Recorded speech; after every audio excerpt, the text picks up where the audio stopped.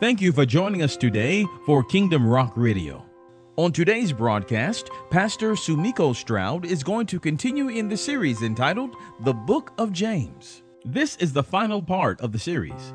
We pray that it was a rich blessing to you.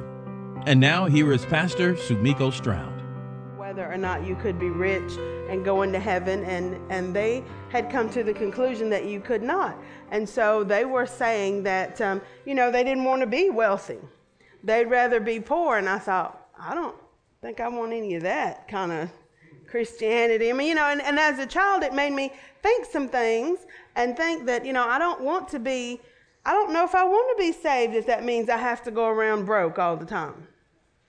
But as I grew older, I realized that was just a bad interpretation of Scripture on their part. And so we have to be careful when we read the Word of God that we do read it with an understanding, or we can walk away with some wrong ideas and misconceptions and not only lead ourselves astray, but we can lead others astray as well. What James is talking about here is not just having wealth. That's not what's bad. And some people misquote the verse that says the love of money is the root of all evil. And they'll take the love part out and they'll just say money is the root of all evil. And that's not true. It's when we love money, because what happens, how many of you have ever been in love? Right? Hopefully everybody, especially married people. Okay. When you're in love with somebody, you are willing to do pretty much whatever to make them happy, right? To stay in their presence, to keep them happy, to be with them. Excuse me. When we love money, we will do that same thing. We will do whatever it takes to get it and to keep it and, just to have it with us. And that's what's the dangerous part is because we will start not appreciating God and not honoring Him because we're so tied up in the money. Now, money itself is neutral, and we talked about before how it is an amplifier of what is already going on with you. If you're a person that gives, a person that seeks God's wisdom as to how to spend your money, if you do that when you have just a little, chances are if you get a lot, you're going to do the same thing. But if you are stingy with money, when you have just a little bit of money, and you are evil and you use it, to consume it upon wrong things, then when you get a lot more of it, you're going to do the same thing.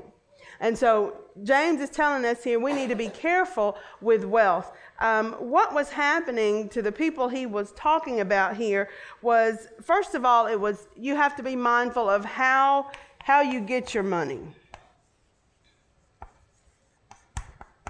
Okay? If you are doing things that are contrary to the Word of God to get your money, if you're getting it through dishonest means, what they were doing here was they were getting rich off the backs of slaves and laborers. They were promising that they were going to pay people a certain wage to work for them, and at the end of the day, when it was time to pay them, they were withholding that money. That is not a godly thing to do. That is not a godly way to be. When you owe somebody, you have to pay them. And we have to be mindful of that as Christians, because sometimes we may not earn our money based on somebody, plowing our field all day. But how about if you go out and you run up a $500 electric bill, and instead of paying it, you let them turn it off, and then you go get your service in somebody else's name. Right? You are still getting wealth, aren't you, at someone else's expense. It may only be that $500, but if you owe the electric bill, you owe the electric bill. And so we have to pay our bills. Sometimes people don't think about that, or even like medical bills. We were talking a little bit about medical bills before service this morning. If you rack up a huge medical bill, whether or not you think the doctor earns it or that he should be entitled to get that much money, you weren't thinking that when your body was all broke up and you needed him to work on you, right? And so now that he has gotten you where he or she has gotten you where you can move around, if they charged you $1 gazillion to do it, well, when you agreed to pay it, you agreed to pay it. So when we owe something, we don't get wealth by withholding from somebody what we owe them. Okay? And so that's what he was looking at here. You have to be careful how you get it. And then you have to be careful what you do with it.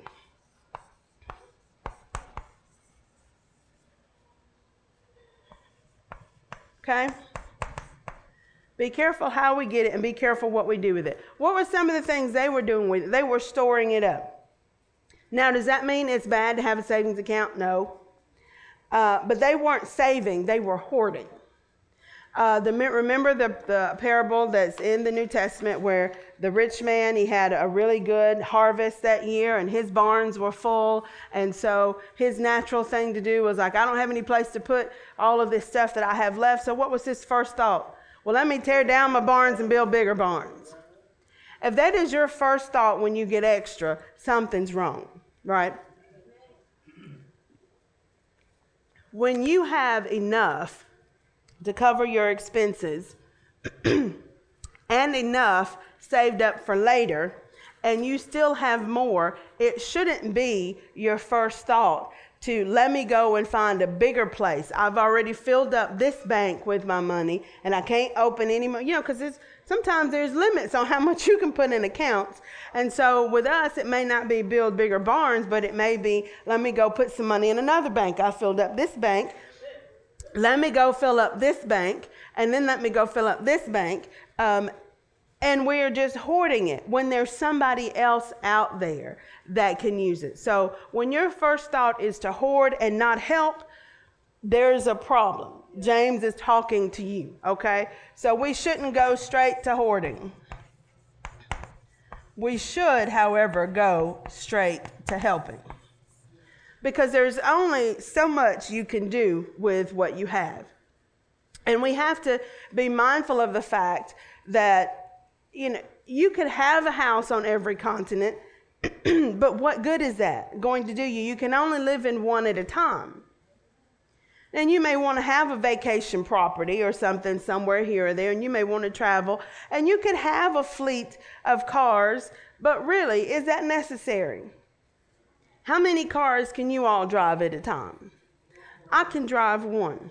Now, my dad told me about this guy one time that had to drive two because he had one and one broke down. And so he would drive one. He was trying to get them both home, and he'd drive one so far and get out and run back and get the other one and drive it so far and then run back and get the other. Now, you could do that if that's what you wanted to do. Not the best use of your time. But we have to be careful about that because we don't want to go out and just consume stuff upon ourselves. We need to look past us and see if we can help someone else. You should not be comfortable owning 2 or 3 homes and driving by people who are homeless and you are not trying to do anything to help.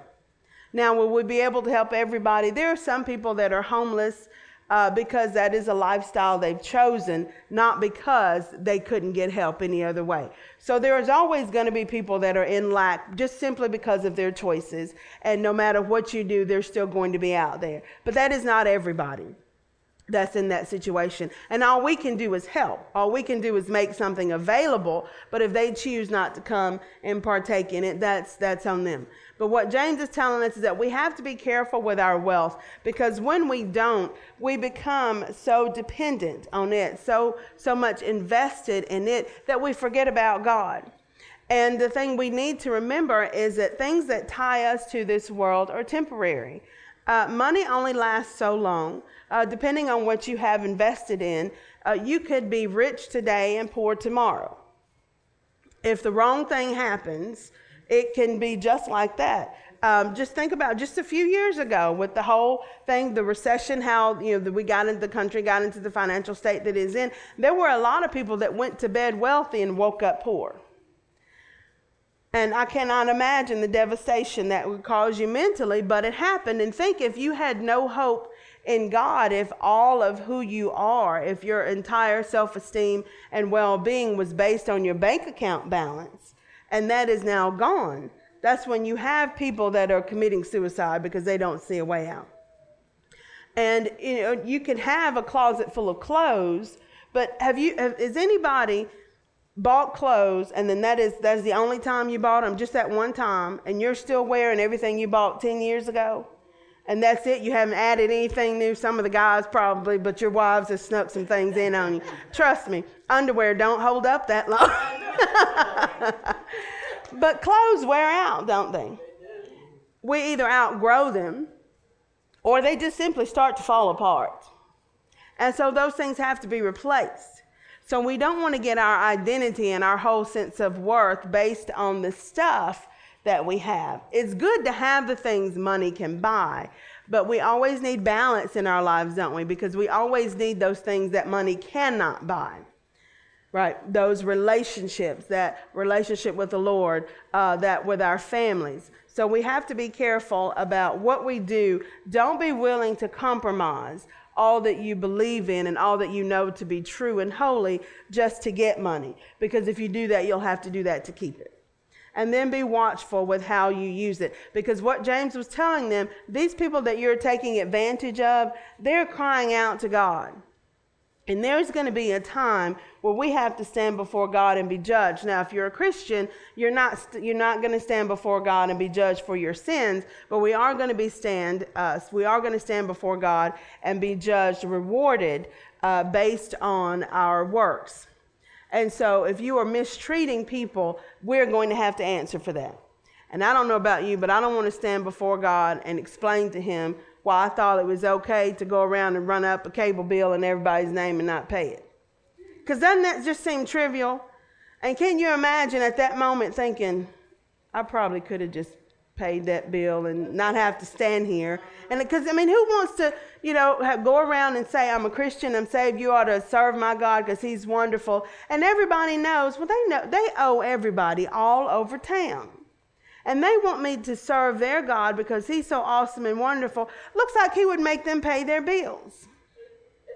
But we have, and that reflects poorly on the church. Have you ever known anybody that went about witnessing and you couldn't say hello for them saying, hallelujah, praise the God, praise the Lord, God is good. And you know for a fact they owe you money and had no intention of paying you. It sort of puts a little of the fire out, doesn't it? It sort of makes you think about, I don't know if their Christianity is real or not. And if we as fellow brothers and sisters in the body of Christ feel that way, think about what somebody that is unsaved on the outside looking in, how that reflects. It reflects poorly, doesn't it? So we need to make sure that we have, this is all an issue of character, that we have our character in order.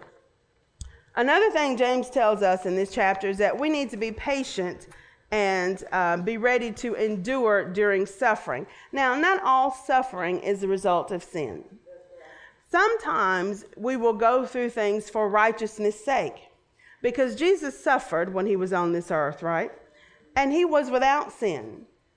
So that should let us know that just because you are going through something difficult, just because you see a fellow brother or sister going through some hard times, doesn't mean that you're supposed to sit back and say, well, they must be doing something that's wrong.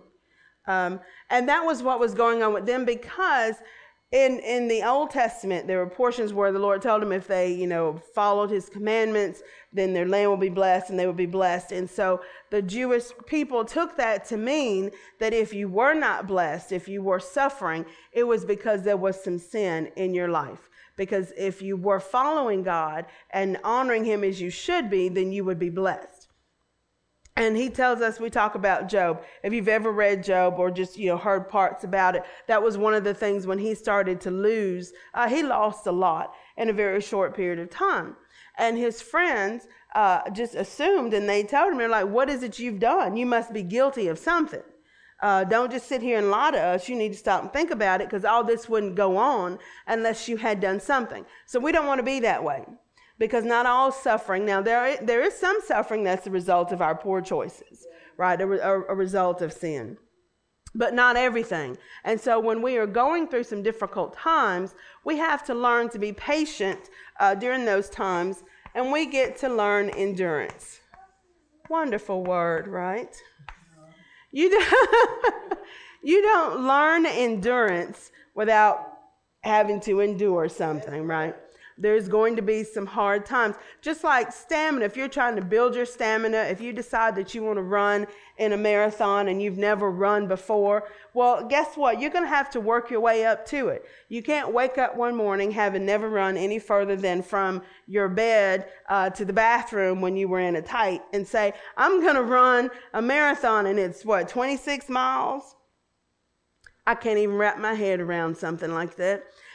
But you don't just jump up and say that, do you? No, you have to start out first being able to run a few feet, and then being able to run a mile, and then a couple of miles, and then you build up endurance. But during that time, it's going to be difficult. You're going to have sore muscles. You're going to be tired. You're going to get upset because you thought you would be able to progress faster than you're progressing. And you're going to have to be patient, and you're going to have to stick with it. But eventually, if you keep pressing forward, you will get to that point where you can do what you need to do. Same thing in our Christian walk. Now, I don't know about you all, but in my study of James over these past several weeks, there have been plenty of times where I thought, I should just throw my hands up in there. I'm sorry, I just can't get it. I just cannot do this. Again, I am seeing where I am falling short, and I am so tired of falling short. I thought I would have conquered this by now. I just wanted to give up. But I realized that it just takes endurance. At least now, this year, having studied it as much as I have, I'm more aware than I was last year of some things that needed work in my life. And I've worked on them more this year. So I'm a little bit closer to the goal than I was before. So we have to be patient during suffering, knowing that it's going to build endurance. And examples he gives us are farmers. I don't know how they do it. I could not ever be a farmer. I've even tried little gardens, and they just don't work for me. But imagine your livelihood, your whole life tied to knowing when to plant and knowing how to plant, and then being prepared for harvest and waiting, the incessant waiting from the time you put a seed into the ground until the time you see that come that grows and that prospers and it's ready to be harvested. The same thing with us. When we pray and when we study the word, we are planting or allowing the Lord to plant those seeds into our lives. And it takes time for those seeds to mature and for it to grow and to blossom into that fruit of the Holy Spirit that we all want to see manifested in our lives. And so we have to be patient and be prepared to endure, knowing that as long as the seed is in there and that the ground is good ground, that it's going to grow. And we just have to wait. It's just the waiting. And knowing, of course, that you've indeed put the seed in there. Now, it would be a foolish farmer that would go and just not plant, go and, purchase the seed and just sit it there in his barn and never put it in the ground and then wonder what's taking the harvest so long. Well, we have to be careful that we don't do that we don't go and get the Word of God, because I have so many Bibles. So many, because I don't know, it's like when you go into the bookstore, they just draw, there's so many different kinds, and they're so pretty, and they do, so much, and you just want to buy them, and I was in the bookstore the other day, and I thought, I'm just not buying another Bible. Well, I bought one that day, but then the next time I went, it was $2. You couldn't just leave a $2 Bible, and it was so cute. But when I went yesterday, I did not buy one. I did pick one up and rub on it a little bit, but I did not buy it. But that wouldn't do, I know, right? I should get some kind of star. But to go and to keep purchasing Bibles, that won't do me any good if I don't spend time reading them, right? Did you know you have to read those things? You have to open them, and you can't even just sit it by the bed. You have to open it and actually read it before it works. That's getting the seed in us. When we come to church and we hear the Word of God, and you can't even just come to church. You have to actually listen, because I've done that before. I've gone to a church service and my mind wandered, and before I knew we were dismissing, and I'm like, ooh, what'd they say? I don't think I got anything today. Better get the CD, right? Because you can't just be around the Word. Right? I could go and buy some seeds and just walk around outside with them in my hand. But is that going to get it in the ground? No. Is that going to get me a harvest? No, it's not. I could do it every day, and it wouldn't get me anywhere. But once I know that I have that word and that my ground is good and my heart is good and it's fertile and it's receptive to the word of the Lord, and once I get that word in me, then I realize that eventually there's going to be a harvest. And then I just have to be patient no matter what is going on around me. No matter how difficult times may get, I have to be patient and know that there is eventually going to be a harvest. God he likes balance in our lives. And along with privileges, with the blessings that come, there are going to be responsibilities. So sometimes things are going to be a little bit difficult as we grow and mature. And then the final section 3 was that we have to be prayerful and praiseful. He's telling us, is there anybody among you that's suffering? Sometimes there's going to be hard times, suffering in that there's going to be afflictions. You're going to have troubles. Well, when that happens, our first response usually is to mumble and grumble and complain. But does that help anything? No, it doesn't. What our first response instead should be to pray. If we are going through troubles, we need to pray. If we are experiencing sickness, we need to pray. If we see somebody else, a fellow brother or sister in the Lord that is wandered away from the Lord, that's in a backslidden state, well, then we need to pray, right? If none of that is going on and all is well, then we don't get to brag, do we? Because that would be the opposite of mumbling and grumbling. Because sometimes we do that when we think, oh, my life is wonderful because I am so wonderful and I've made such wonderful decisions. And then we will have a tendency, what's so funny? And then we will have a tendency to think that it's all about us. But when things are going wrong, we don't think about that being because of our decisions, do we? We think, God must be trying to tell me something. No. When things are going well, then we need to take that opportunity to be extra praiseful, thanking him for all that he's done in our lives, thanking him for the fruit that we see that is in our lives, thanking him that we are healthy and that we are wealthy and that we are wise and that, that our family, that our relationships are going well. We need to be in a mind of being praiseful, being cheerful. And that's not something you can make somebody do. And sometimes people like to do that. Y'all need to praise the Lord. Well, probably, but until I'm ready and until I want to praise the Lord, then what good is that for you to tell me that you don't really know? The Lord and I have an understanding. We got something going on. I may not want to stand right this moment and wave my arms like a wild woman and praise the Lord. We just got something quiet, me and him going, and I understand and he's understanding, and all's good. And that again happens. Those situations happen when when we stop looking at ourselves and start looking at everybody else. If you can't praise God while I'm sitting down, that sounds like a personal problem, doesn't it? Doesn't it? Sounds like a personal problem. So one of the things, as we sum up James, parts of it, one of the things that has been sort of an overwhelming theme of James is that our vision should be not at looking out at other people and seeing what is going on in their lives. Because it could look like all is well with you, but I don't have to go home with you.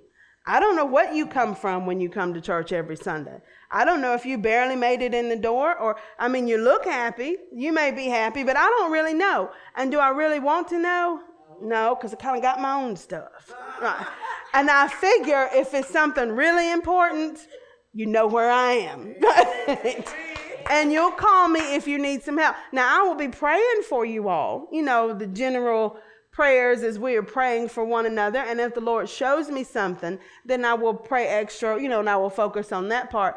But am I going to call you? Am I going to call Deaconess and say, Deaconess, it's Monday. What you got going on? You and Deacon all right? You need to tell me something. Need to give me some prayer requests. Am I going to do that? No. But if she calls me and says, Pastor Sumiko, I need you to pray with me about something. Okay, we're good. I'll put down my stuff and we will do that. Am I going to call up Sister Norma and say, Sister Norma, you sinned today? How many lies you told? You stole from anybody? Did you keep looking when that man walked by, Sister Norma? What you got going on? Any sins you need to confess? No. Covered in the broccoli salad. We're not going to do that. And am I going to sit around? And I may not call, but am I going to sit around? Should we sit around and look around at each other and see and try to guess? And then you be like, Deaconess, I want you to join me in prayer because I think I saw Elder Ware taking a little extra on the communion. And I think she thought we was using real wine. So let's join hands and pray.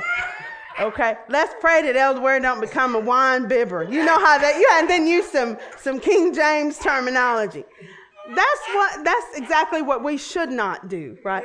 What we should be doing every day when we get up is looking in the mirror and seeing what is in there, looking in the Word of God and seeing how we line up with the Word of God and praying, today, Lord, help me to walk a way that's pleasing in your sight.